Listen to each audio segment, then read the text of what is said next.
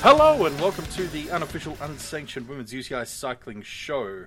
My name is Dan, and with me, as always, it sounded like I forgot my name for a second, didn't it? I know, it's awesome. My dear friend Sarah. It's because I stumbled on trying to think of something smart to say, and I thought about going, oh yeah, well, you know, we've had the yay for marriage equality, and the yay we've qualified for the World Cup, and so today's a good day to do a podcast, and then I was like, nah, that's too cliched and bullshit, and you know, whatever, and... But yay for marriage equality. Oh, Love always wins. always that. Every day for that, yeah. Dan's been sick.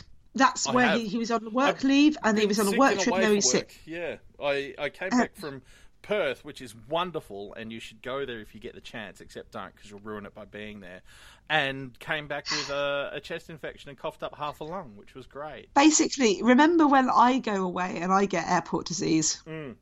Yeah. You got airport disease. We want to talk about... last week we talked a bit about the calendar in terms of what the 2017 calendar meant and what the 2018 calendar looks like, with a massive caveat of, this is road calendar, of... It's hard to tell because the UCI, oh my God. It changes I think that's a lot. Fair enough. Yeah. It changes a lot. Yeah. And that what's on the calendar at this time of year isn't necessarily what's going to be on the calendar. What's the thing they say for like stock investments and stuff? Like information is current at the time it's presented or something? Like it's, your stocks can go down as well as up. I want to talk about what this means in the context of overtime, because every time I do it, I curse myself. I go, why are you doing this, Sarah? I mean, oh my God, it's so painful. Look, I work with some serious accounting people and an actual actuary, and the stuff I've seen them do pales in comparison to the levels of spreadsheet fuckery you take on to I do did this send analysis. Dan. For the first time, I sent Dan my raw spreadsheets of fuck, and he's like, Sarah, I just do have a question. What do all the colours mean on this one? This is the other thing. This is the other thing that you know caused the delay. I had to go out and get a custom computer built that could load this fucking spreadsheet. It's a... Oh, to be fair, it is built on Apple numbers. Anyway, so things I do. So what I do is I bang in. So I've been collecting these. I started in 2000. I started looking at 2000 and going back a couple of years ago. Looking at thing over 2006. Yep. Now the reason I chose 2006 was because that was the first year that CQ ranking was reliable for the races that have been. And you kind of have to draw a line in the spreadsheet somewhere, don't you? So, like, it's as good a spot as any. And truthfully, over those years now, I mean, like 2006 to now, that's a lot of years and a lot of seasons. You've got some pretty solid, comprehensive analysis going on here now. Yeah, I think I did it in 2011 and then 2013, and then every year from 2013 on 2013. So here's what we've learned about races, and it's very important. We have got, since 2006, a really big increase in the number of races, but the patterns, as I always say, are liable to change around the Olympic year. I should have done someday I'll go back and do 2011 to demonstrate this, but basically in the Olympic cycle you have more races in the year before the Olympics, and then even more in the year of the Olympics, and then you tail off and a load of races cancel and stop and start again. But back in 2006 there were 33 UCI ranked day races, that's including the World Champs, 24 UCI ranked stage races, which made 57 races in total. Wow. Now, I feel so youthful hearing that. And that went up. Such a short amount of racing, and so many years ago. We were younger and carefree in those days. Now, that is amazing, because next year, according to the UCI calendar right now, there will be 85 races. Amazing. In the women's road calendar. That's UCI ranked races. 57 UCI ranked races in 2006, 85 in 2018. However, last year there were 68, which was the lowest since I've been, in 2013, and that's a post-Olympic year. So 2013 there were 65. In 2017 there's been 68, and then it kind of rose to the maximum of 98 races in 2016. Now, one of the things that's happened is there have been a ton of races that didn't used to be UCI ranked that have been added to the calendar. So they used to run in 2006, but they weren't UCI level. But you have to be a UCI level race to get a good field these days. You just have to. So when we're looking at it, so let's say 2016, our high point, there were 64 day races, 34 stage races, 98 races in total. Last year there were 44 day races, 20 less day races, 10 less stage races, 68 in total, 20 less races from 2017 to 2016, which when you're talking about, that's like nearly a fifth. That's around a fifth, right? Yeah. I mean, and that's a good point. To lose 20% of your racing stock, in terms of days, year on year. No, that's not in terms of days. This is in terms of races. Oh, races. Sorry. Yes. Yeah. I mean, that's a brutal shift. But at the same time, I guess it's also demonstrative of the fact that we're still working with reasonably small total numbers. Yes, exactly. It's going to look like a larger percentage because when you're not even in 100, when you're looking at 98 as the peak year, any race that goes in as like a meaningful percentage is a percentage loss, right? Exactly. You lose one race, that's like over 1%. So anyone who knows me really well will just be laughing at me actually sounding like I know what I'm talking about. So, Can't count change to save a life. God bless her. But when it comes to race days and races, got it covered. Yeah, so 2018... So we go from 44 to 64, and next year there are 56 race days on the calendar right now, and 29 stage races, 85 races in total. And that's the second highest that I've been since I've been looking at it since 2015. However, yes, it is important to say that not all of those races are going to run. Yes, no, that's a good point. And it is one of the things that we talked about last time about the sheer unpredictability of the calendar, that there is almost certainly a healthy number of these races that won't actually come to fruition. Yeah, and that's why you can't. When I'm doing this right now, I am being a bit of a, what's the only reason I do this right now is to have a look at what it's like at the beginning. Yeah, and then see what changed as the season actually took place. Exactly. So if I was looking at, let me just open my next incredibly awful, my next file of joy. Spreadsheets. Yes. Yeah. So when we were looking at it last in December, when I looked at it December last year, when the calendar was looking bright and vibrant, for example, they were saying there was going to be 79 races in 2017, and that's dropped to 68. Yeah. And that's an important thing to understand too. That's how much we're talking about, like a drop. They've got like over 11 races disappeared. Yeah, that were on the calendar in December. Now some also were added, so it gets confusing. Now you said race days earlier. Yes, I did. And the reason I'm interested in race days is that while 2006 only had 57 races, it had 150 race days. Yes, because a lot more stage racing. Yeah, so in 2018, there were 70 races as opposed to 57 in 2006. But there were, but in terms of race days, there was actually more race days in 2006, 150 race days versus 126 in 2011. Yep. So and that's because back in 2006, we had 3 races over 10 days, and we had a lot more stage races. Yeah. Relatively, now, we're talking more stage races than day races. I have a potentially tricky question here, but it is just for my own understanding and clarity. When we're counting race days and stage races, are we counting a day that has more than one stage as 2 race days or 1 race day? One race is. When I first looked at this, I had a real issue about how to count. Do I count in terms of stages or do I count in terms of race days? And I chose it in terms of race days because that's, in effect, how much you're working. Now, if you have a stage where you have a 9-kilometre time trial in the morning and an 85-kilometre road race in the afternoon, is that harder or easier than having 156? You know what I mean? 156. Yeah. But also in terms of how the running the team, it's that's what's important. Like I'm a team. True.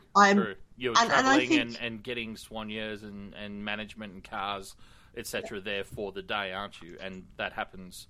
You know, Or it's how many days. Or on the other hand, it's how many days fans can stand by the side of the road and see cycling. Also a good point. Also a very good point. So I picked race days. Yep. So back in 2006, there were 150 race days. That dropped to 126 in 2011, and this is a really good year for race numbers. Then 2013, when the number of races dropped again compared to 2011, they were up to 152 race days. And so it's really, really interesting that the still the biggest. So the highest number of race days was 2015. Yes. With 186.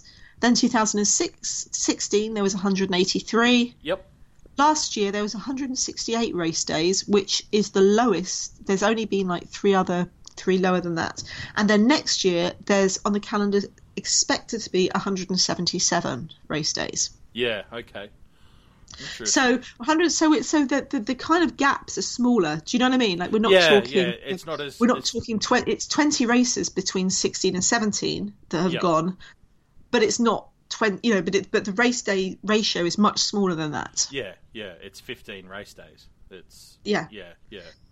Now, the risk that we've got here is when I talk about the number of races, I have my eye on at least 3 races that I don't think are going to happen next year that are on the calendar. Right. And 2 of them are the Route de France and the Trophée d'Or, the French races that were on the calendar at the start of last year and just didn't happen. Yeah? Mm-hmm. Yep. If you lose those 2, you drop from something like 85 race days down to 83 race days, right? Right. But if you lose the Route de France, which is a week long...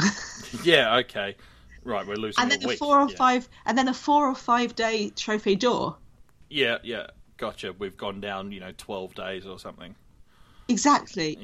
So it's always, like how when you're looking at numbers, when you're looking at percentages, you look at both rates and numbers. Yep.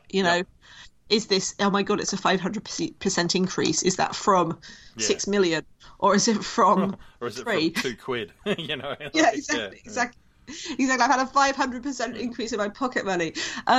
So that's where we are. It's a lot of 1 pence sweets. That's what it is. Yeah. It's good. We're still on a drop from the high points of 2015 and 2016. Yeah. And in the context of the cycle, it actually looks like what's been happening is you have a lot of races, they disappear after the Olympic year, it moves up to having the next bit. Now those steps have been higher. Yeah. This Olympic year has more than last Olympic year. Yep. And so looking at this as a pattern, for example, in 2014, we're talking 167 race days. In 2018, we're talking about 177 race days. So, it's a good, 2013, it was 152 race days. Yeah. 2017, it's 168 race days. So it does look like it could be. Yeah, so it sort of is tracking with the cycle, but it's almost more of a spiral than a cycle, isn't it? Because it is growing steadily as it goes through that rotation. Yeah, exactly. The highest points. So that's where you have to look at it in the context of the Olympic cycles. You compare 2008 and 18 to 2014 and 2010. You compare 2000, and that's really important, as well as looking at what's happened in the last 4 years. The thing is that for current teams, they can go, well, it doesn't really make a difference that we're better than we were at this point of the last Olympic cycle, because I've been getting my sponsors based on what it based on. It doesn't matter if there's fewer races this year than there were last year, and there were fewer races last year than there were the year before. That fucks the teams, right? It's nice in the long run. Nice in the long run to know that in 4 years' time there might be better, but it's still unhelpful. Yeah, 177 is still less than 183. So yeah. So I want to look at where these races are. Like the vast majority of them in Europe. Yeah. So we're talking about 2016 as our glory year. Yeah. In 2016, there were 64 of these races were in Europe. And this isn't counting Wales because that's not comparable. 9 were in North America, North and Central America. 6 were in South America. 2 were in Oceania. 9 were in Asia, and 3 were in Africa. Yeah. Yep. And that's a very common thing that. In the Olympic year and once you're in the Olympic qualification cycle, the races that pop up will tend to be in areas that could really do with qualification points. Yeah, could really use an injection of opportunities for nations to qualify. Yeah. So when you look at and so this one I've looked at in terms of all the years from from 2006 onwards. I should really, if I had an intern, I'd make them everything. But in 2006, for example, there's no races in Africa until 2012. Yep. Then there's no races in Africa for the next 2 years, except in 2015 there's 2, and 2016 there's 3. Yeah. And now there's 1 in 17 and 18. Same thing goes with Asia. There were 9 in 2016. There's 4 last year, 4 this year, and in 2012 there were 7. So it's like the highest number in Asia are in the Olympic years. It's a subtle code. Not many people would have been able to crack that. Yeah. Well, South America's the same, and South America is. I mean, when you're dealing with very small numbers, having like the set of, for example, 5 or 6 Venezuelan races, 4 Venezuelan races really makes a difference, because the 4 Venezuelan races famously only happen in Olympic years. Yep. So in 2008 there were 3 South American races, none for the next 2 years. In 2012 there were 4 South American races, none in the next year, 1 in the year after. In 2016 there were 6, 1 last year, and none planned for next year. Right. Well, that's disappointing. Yeah, it is. It is disappointing, and I mean, like I say, there's obviously caveats that when you're dealing with 4 races, then one race organizer, I don't know, maybe they go on holiday, maybe they retire. Yeah, that makes a big difference. I mean, it's not in Europe. There's 64 races in 2000. It's a different thing. The one that bucks this trend is Oceania. Yeah, but it's also interesting then in that regard that on that basis, it does buck the trend, but it's like we were talking about earlier, coming off an incredibly low number, so the percentage looks huge, and B, still doesn't get it back to 2006 levels. Yeah, back in 2006, there were 2 World Cups in Oceania and 2 stage races. Mm-hmm. One of them was the Tour of New Zealand. The others are in Aussie, yeah? And they had this time, and they kind of had, then they dropped the Melbourne Cup. They had 2 stage races, 3, and they actually went down to no races at all in Oceania in 2013 and 14. For years, for 3 years, 2010 to 12, there was only 1 race, and that was in New Zealand. Yep. 2013 and 14, after the Tour of New Zealand stopped, none at all. Mm-hmm. And now we're up to 3, and all of those 3 are in Aussie. Yep. And now, look, they are... I don't want to look, a gift race in the mouth. Like, it's good that we've got them, but, it is... and I say this coming from, and obviously being a resident of Australia, the country does pride itself on its cycling prowess, achievements, and growing cycling culture. And, so it is good to have growth, but by God, we've got a long way to go. Yep. In terms of what we could do, in terms of what we could achieve... it's a paltry number of races, to be honest. Yeah. But we talked about this last week. Australia does have the issue that your summer is the opposite of our summer. True. Your season, it's a really, really, it would be hard to run a World Cup in a World Tour race in the European season, just because getting down to Aussie, the cost, the travel is enormous. Now, that's a great point, but counterpoint to that, our winter is also reasonably, like particularly by Euro standards, is quite mild, and particularly in the northern half of the country. So it would be no worse than a Belgian spring, for example, and often quite more, quite balmier. Yeah. But sure. Also, there's nothing to stop us having UCI races that aren't World Tour races. Now, I would love an Australian World Tour race, but the truth is the real opportunity for growth in Oceania is in just UCI races. Well, what I think is the Cadel Evans Great Ocean Road Race is World Tour, right, for men. Why is it not World Tour for women? Now, in the past, they might say, oh, well, it's outside the season. But because they put the Tour of Huangshi, which is a World Tour race, into Asia this year, next year, in 2018. Well, if you're having one in the middle of October, which is definitely after the season's over, we can have the Cadel Evans Great Ocean Road Race and the Herald Sun Classic and the other one, Jayco. Race. They can be World Tour too. If we're talking World Tour, if World Tour means what it is. Well, there's certainly the opportunity for it, But I do still think the most likely path forward is just in more, broad UCI ranked races rather than and there is a job for the UCI here, and that job is to look at races that are happening in Asia and Oceania and South America and say, why can't they be? What would they need to be UCI ranked, and how can we help them get there? Yeah. I am absolutely not a fan of people just giving random UCI ranking to races that don't deserve it. Absolutely. But maybe what we do is we introduce another ranking, a development level ranking. Hallelujah. Hallelujah. Yeah. Or we work with those race organisers to enable them to be UCI level. Yep. And I mean, obviously... that could fit in really well, and I love that you suggested that because, we already have the NRS series, which is an awesome domestic series and could very, very comfortably feed into, UCI ranked races in a development sort of level.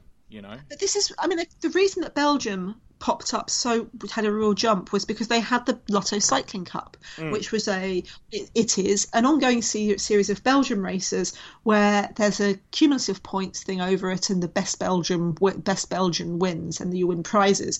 Now those Lotto Cycling Cup races weren't in the UCI ranking. But they then a couple of years ago did all step up into UCI level. Yeah. Yeah. So there's rules for that. Africa, Asia, I think South America. I think the UCI also needs to actually do some active work, especially in the context of men's races, of getting women's races. They need to subsidise them. Mm-hmm. They need to work with those federations and get some races. I mean, it's terrible that the whole continent of Africa only has one women's UCI race next year. Yeah. That we know of, because they also have a problem in that their UCI races tend to be post season. But Africa's a huge continent. Sorry, that's because that's in South Africa. But actually, Africa's a huge continent. It's an enormous continent. Exactly. South America's an enormous continent. When we look at the South American races, obviously we lost the Venezuelan races, but we've also lost races in Argentina. Right. Yeah. And and we've got there's some really strong, incredible countries that have got races on there. Last year they had one, and that's the postseason tour. So this year they've had one, that's the postseason Vuelta a Colombia. Yep. I know my North American friends are going to be interested in how they did. It's really exciting. In 2006, there were 5 UCI ranked races for women in North America. The high point was 2014, which is interesting because that bucks the Olympic trend. Yeah. Which was 11. Yeah. And that's now at 10. Apparently 10 next year, 9, which is pretty. They've been solidly between 11 and 10 for like the last 5 years. So that's really good. Yeah. Obviously, we had a bit of a, we've lost American races off the calendar, and that's sad. But we also gained them. It's also a little bit sad. I mean, if we looked at it in terms of racing days, it would seem a bit more annoying because you losing tours. Yeah. But that's exactly. But the reason that they expanded is exactly because, you had races like the Cascade Classics, or that would not, or even the Tour of California that weren't UCI ranked that became UCI ranked. Yes. And that same thing again of growing a strong domestic scene, and then as that competition heated up, converting those races into UCI races. It's a proven methodology. Yeah. Now, here's something interesting. Next year, according to the UCI calendar, there will be more races in Europe than there have been ever since 2006. Really? So we've lost the races we've lost. While it looks exciting that we're gaining one extra race in Australia, in Oceania, for example, going from it's a 50% increase, don't you know? Yeah, going from 3 races in Africa to 1, 2016 to 18, or 9 races in Africa in 2016 to 4 in 2018, is a big deal, Yeah. And so we're apparently, as the UCI calendar stands now, there are going to be 65 races in Europe next year. Their previous high was 64 in 2016. Yeah. Last year was 56, but it's been 2014 was 56, 2015 was 57, last year was 56. So it's kind of been that's That's a big gain. Like, to jump 9 races back up this year in the middle of that Olympic cycle. Yeah. Is like that's really anomalous and well worth pointing out, because as you say, 64 in 2016 is the Olympic year. Like, that's the year you expect it to peak. So to be doing better than that in the midpoint between Olympics is goodness sort of. The only thing is that some of those races are of France. So there's 3 races that were supposed to be on the calendar last year and are on the calendar for next year. You know, France, they peaked. Their glory days of races were around 2007-8 when they had 11. You know, they've been around 10 and 11 for a couple of years. Last 2016 they had 10. Last year they had 6, and next year they're supposed to have 9. But like I say, there's some races there that aren't on the cup. Even taking that though, like, take those 3 races out then, and we've got 62 instead of 65. That's still within 2 races of 2016. Yeah, you know, it's still 6 more races than last year, and again in that midpoint, like that is a big number. That honestly is still a big number. So, where do you think the biggest number of races? Before I gave you my spreadsheet, where do you think the biggest number of races are in Europe? Like, you mean country-wise? Yeah, country-wise. Oh, jeez. Because the biggest cycling nations... we're talking UCI races, yeah. So the biggest cycling nations are Belgium, France, Spain, Italy, right? I would have gone the Dutch. Yeah. The biggest number of races in Europe by far is Belgium, that next year will have 20 races. It'll have 5 World Tour day races, 14 other day races, and it'll have a stage race. That's nearly a third of the European total. And that is from, in 2006, they had 3. Wow. Now, they did do this jump. They jumped between 2010 to 2011 when they jumped from 6 to 12 because they added in the Lotto Cycling Cup races. Sure. But they've been expanding, and it's because of the classics. There's a lot of those are because of the classics. You know. They've always had traditionally for years, for about 10 years, they had 2 World Cups that went to 3 World Tours and then to 4 and then to 5. So by adding Liège-Bastogne-Liège and next year they're adding the 3 days of Japan as a World Tour race. They're adding they're jumping with what's going on there. Well, this leads me, though, to ask, well, you know, probably a reasonably obvious question, but I think a reasonably important one as well. When are we going to see a Belgian super team? Well, exactly. And when are we going to see more Belgian superstars? Because we do have Jolien D'Hoore, who's amazing. Yeah. And there are a lot of Belgians in the pack. Yeah, and exactly. We totally have Lottie Kopecky as an up-and-coming star. Yeah. But, there's a lot of pressure on Jolien D'Hoore's shoulders. I mean, like, quick step women or something? It's time, isn't it? Like, we got to do this. Yeah. Well, exactly. I mean, so the Belgian men's team obviously is Lotto, is the biggest name that has a women's team, but their Lotto women's team is very, very, very small relative. You know, it's a small exactly. team. So Belgium, 20 races next year apparently, the most and that's where the increase has gone. Yeah. Wow. Yep.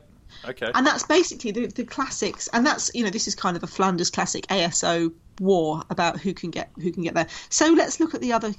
France back in the day, like we said, they used to have 10 and 11. Now they've got down to 9. It's still not good enough when you look at, and especially it's not good enough in the context of maybe losing 3. Yeah, and it's not good enough in the context of where the big men's races are. You know, so if Flanders Classic have been pushing a war to get Belgian classics to get women's races, France is, as always, ignoring it. You know. There's no Paris Tour, there's no Paris-Roubaix, there's like Le Course is a 1-day race in the Tour de France. It's fine. So Italy's a big cycling nation, right? Their heyday year was 2009 when they had 10 races, and they're down to 7 next year, which is 1 less than last year. Their races have been dropping, but they still have. And they have a really odd thing because it's like, on the one hand, you have Strade Bianche, which is, you know, awesome and epic. And races, and some very long-lasting women's races like Trofeo Binda. But then on the other hand, you have things like the Giro, you know, which is very important. And then you have some really crappy races. Yeah. So the Netherlands only has 9 races. Really? See, it is that weird thing, isn't it, of like what sort of sticks in your head until you actually look at the data, just because Dutch cycling is such a cultural phenom, and there's so many great Dutch riders and strong Dutch teams and stuff. My overall impression of Dutch cycling is just that it's everywhere all the time, and yeah. And part of it, I think, is because they have a couple of stage races. They've got a World Tour stage race. They've got 2 other stage races. But yeah, their high point was 2015 when they had 12 races, and they've been like 9 or 10, like up and they've been kind of up and down around 9 and 10 for the last couple of years. But yeah, it surprises me. Yep. Who's the other big? Right, here's a big cycling nation, Spain. Really? What? They last year had the highest number of races they've ever had since 2006, and that was 4. Oh, right. I see what you mean. Yes. They're beating Australia by a wide margin of 1. Yeah. Okay. Yeah, they've got 1 more than the whole of Australasia. Right. Yeah. And that's a bit shit. I mean, that's shit in the context of, it's good because next year Emakumeen Bira is going to be a stage race. I love it. I love Spanish races. This is why I'm gutted about it, because I would love to have a Costa Brava race. I'd love to have a beautiful coast down, around Seville. I'd love to see more in the Basque Country. Yeah. But yeah, Spain has 4 races, which is kind of weird. But some people go, well, but Sarah, maybe we're talking about money. Like maybe that's it's the economy's been terrible. It's like, well, yeah, but it's not been terrible since 2006. And when you look at rich countries like Germany's an incredibly wealthy country. They used to have a World Cup. Their maximum has been 4 races since 2006, and they're down to 1. Wow. And that's the Lotto Thüringen race, which has been a really long-standing race. But yeah, they've won last year, won this year. Yeah. I mean, Germany really took a hit after the last big round of doping scandals in the men's side of the sport too, where, so much, from a cultural point of view, disgust existed with cycling as a whole. The fallout just kind of exploded. Yeah, but there's the same number of races in Luxembourg as there are in Germany. There are more races in the Czech Republic than there are in Germany. We can kind of play this game, or you can kind of play this game all day. Last year, this is turning into the ugly version of Eurovision now, isn't it? Where we're all voting exactly. for different countries. Yeah, so. I mean, Norway's got the Norway's not got that big cycling. Oh, I've just worked out how to add new races in Europe. We turn it into a Eurovision type contest, and everyone votes for who gets to put on the new race based on their performance of presenting. The parkour and the plan and the strategy and the theme song and all of that. Have you ever seen the Father Ted Eurovision thing? I'm going to tell you something which may shock you. I have not actually seen any Eurovision anything. Have you ever seen Father Ted? I've seen some Father Ted. Okay, that's right.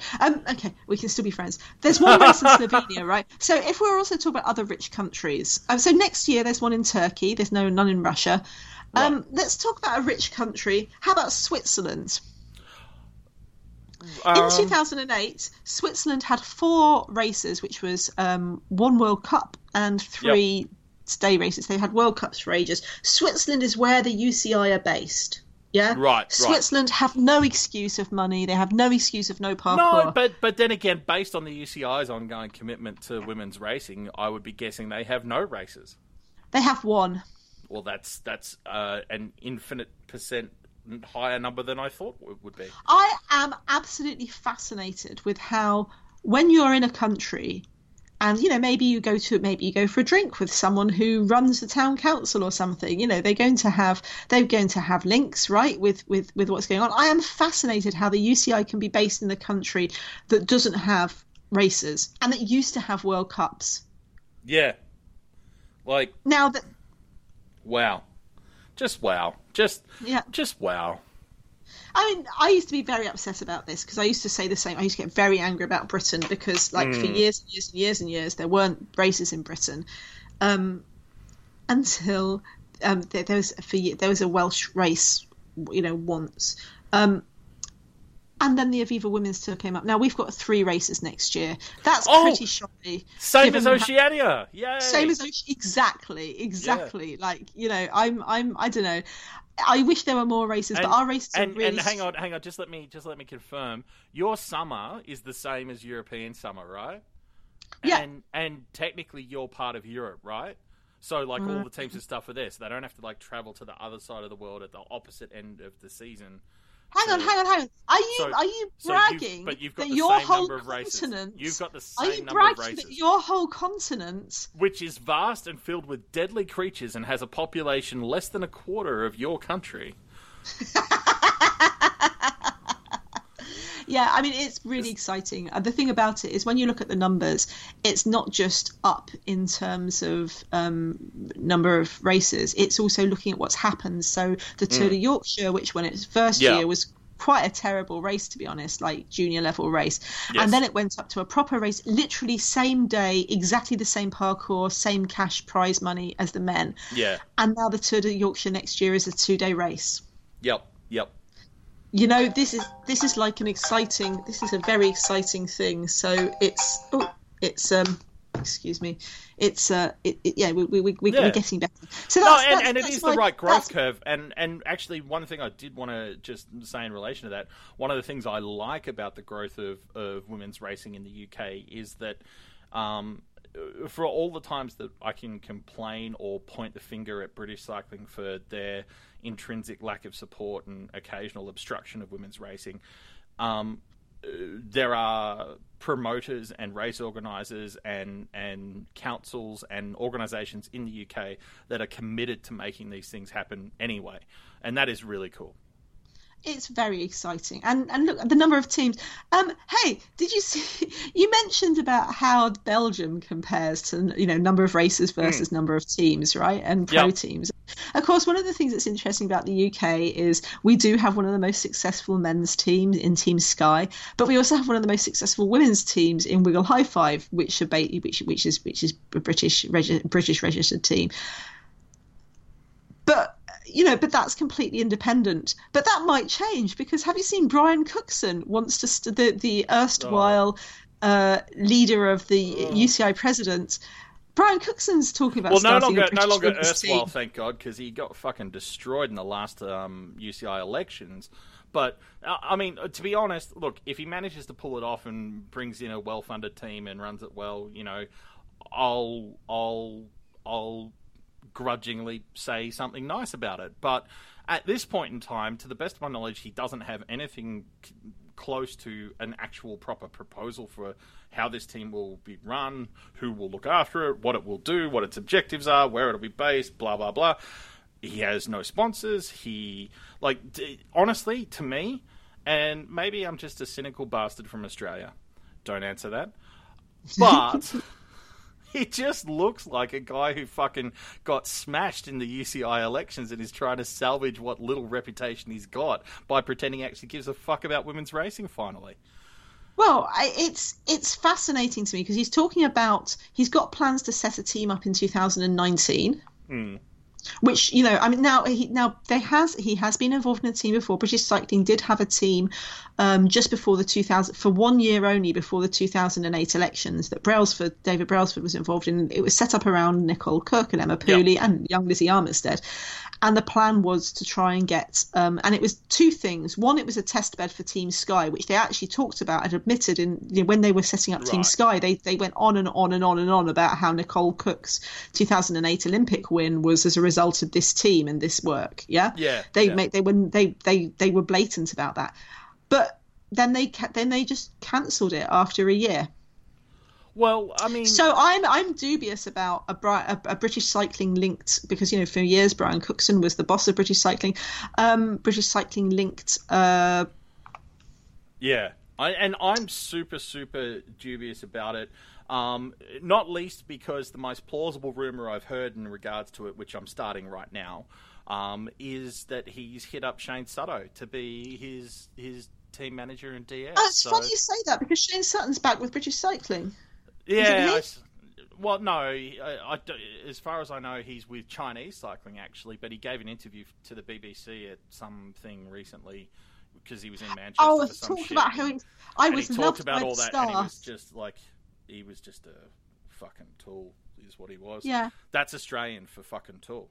He's so Jess Varnish is going to sue UK Sport and British Cycling for discrimination. You remember Jess Varnish had her bullying case, and he's basically saying, "Oh, she's just trying to keep herself relevant," which I think is hilarious coming from Shane Sutton. But yeah, and it was just so arrogant and rude the way he did it, and was like, oh fucking.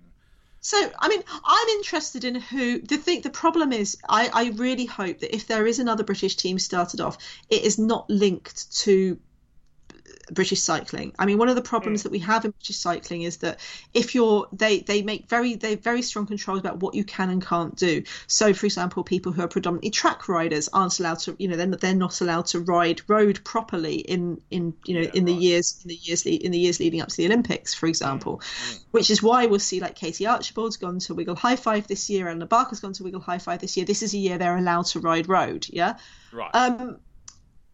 And I worry about that. But I do wonder who they're after, because when you look at... So they've obviously decided, oh, well, look at the amount of British talent there is. And they look at the Lizzie Danon, you look at the Barnes sisters, and you go, yeah, we're in a really good place. Look, Danny King. I've forgotten her new married name. Terrible. Yeah. Danny Rowe. And I think that they're assuming that if they set up a British team, they can just guilt all these British riders into coming to ride for them. Yeah, but I don't know. I would be really interested to know what. I mean, I don't even know. When you look at what Cookson's actually said, it's that he wants to have a team. He's got an idea. He's basically saying, "Oh, sponsors, get in touch with me," which I think is not the way that people normally do it. Exactly, and that's the other part of it to me, is that it again reeks of this ignorant, like tone deaf, entitled old white man bullshit that he just assumes that saying I'm interested, suddenly money will fall out of the sky and he'll have a team magically appear around him. Like, I'd like to have a fucking team in 2019 too. Like, I'd also like to have a luxury yacht, a private island, a plane. Oh fuck it! You'd just be happy being able to buy a flat in Sydney. Yeah, well, even with all those things, I couldn't. So it's making up for it. Bloody hell. Yeah, but so, exactly. I mean, so this is the thing, is like it, and this is why I'm so cynical about it, is because it's not like he's gone, I'm putting together a team and here's my plan on how I'm going to do it. It's I'd like to have one. It's also the fact that it's almost like there's this unspoken part of the sentence that is, so give it to me. Well, it's interesting as well that he wants to start in 2019, because I think Lizzie Danon signed. I think she's signed to Bowles through to 2020 to Bowles Dolmans. I would be very surprised if the Barnes sisters aren't on to. So it used to be that 1 year contracts were the norm in women's cycling, but that's becoming less and less. Yeah, multi-year is a bit more. So and especially when we're talking a multi-year contract leading up to the Olympics. Well, and this is what I think about the 2019 thing, is like, also that's clearly a play at putting a team together to run it into the Olympics and then retire in glory. But I would wonder. I mean, I would be really surprised. I would just be. I mean, I'm not saying it's impossible, but I would just be surprised, for example, if the Barnes sisters are only on a 1 year contract at HDC High Road, for example. So if your plan is, okay, well, who's the top stars of British cycling? Well, that's Lizzie Danon, that's the Barnes sisters, that's Danny Rowe. We've got who are they? Has he talked to any of these riders about this? Yeah, exactly. And also, like, if flipping it slightly, if I were any of those riders, would I have any confidence in a team run by Brian Cookson based on his past performance with women's cycling? Yeah, exactly. He's never, and it's not like, I mean, so David Brailes, and it depends who he wants to get who he wants to hire and to get it, of course. Like, his plan could be to get a ton of money and just, I don't know, get Danny Stam to come in, or his plan could be maybe to try and combine with an existing team. Yeah, but maybe. I don't. I mean, God, this is Brian Cookson. Like, I mean, I'm still burn over the minimum wage issue. Like the fact that he said he was going to bring in a minimum wage and he hasn't, and he never did. And it's like, the thing that bothers me is people always talk about minimum wage as if it's like everything or nothing. Yeah. Like as if it's everyone on men's level salaries or no one on, and why? Yeah, but and also as if it exists in isolation, like it's not. It's one component of a multifaceted, project to improve the state of women's cycling overall. And geez, it's in this day and age, it's almost like I just don't feel like we need to I am so re-argue bored. the debate every single time. But I saw there was a woman cycling journalist, a famous woman cycling journalist. Well, she's a cycling journalist who happens to be a woman. She's not a women's cycling journalist, which is the thing. And there she was on Twitter going, but the thing is about minimum wage is I've interviewed a lot of people involved in cycling and they don't think a minimum wage is a good idea. And it's like...